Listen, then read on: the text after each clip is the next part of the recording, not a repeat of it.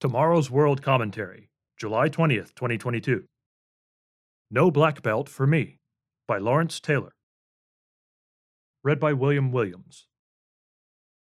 Article begins. My son and I study a Korean form of martial arts called Tang Sudo. In most martial arts, the highest achievement is the black belt. The student begins with a white belt, and over the course of years, students move up through the color levels until they reach black belt status. A couple of months ago, we had the privilege of attending a black belt ceremony where we observed some of our classmates receive their reward for years of practice and hard work. At the ceremony, an interesting experience presented itself. As we watched the students receive their new belts, we noticed that the belts were not completely black.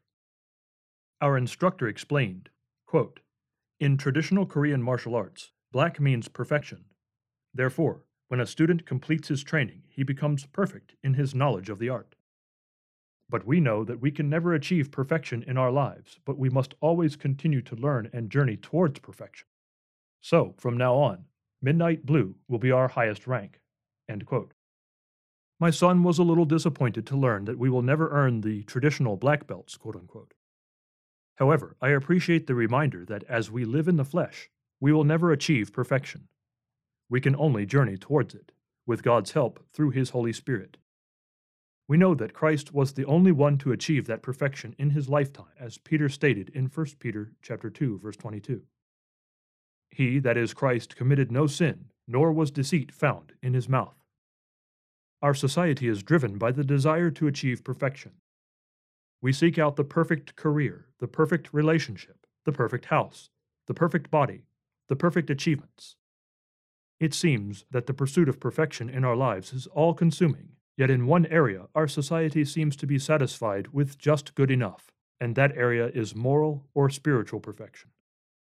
In Matthew chapter 19, we read the story of Christ counseling the young ruler, who asks how he can achieve eternal life. Jesus instructs him to follow the commandments, and then he continues to tell him that he would need to give up everything and follow him, which the young man was unwilling to do. Later in chapter 22, Christ tells us that the two great commandments are to love God with all that we have and to love our neighbor as ourselves.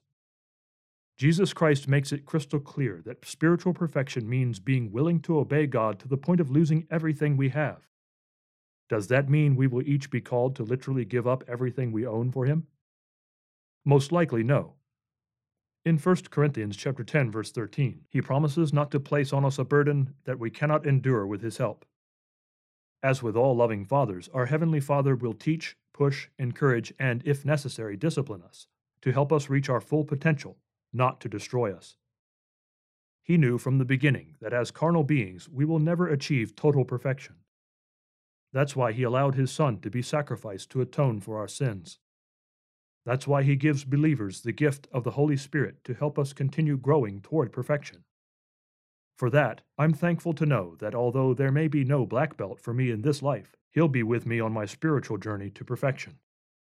I'll trade that black belt for an imperishable crown any day. End of article. Literature offer. Learn more about how we can grow towards perfection in obedience to our God by reading the booklet, The 10 Commandments. Also be sure to enroll in the Tomorrow's World Bible Study course and begin your journey today. Originally published June 5, 2018.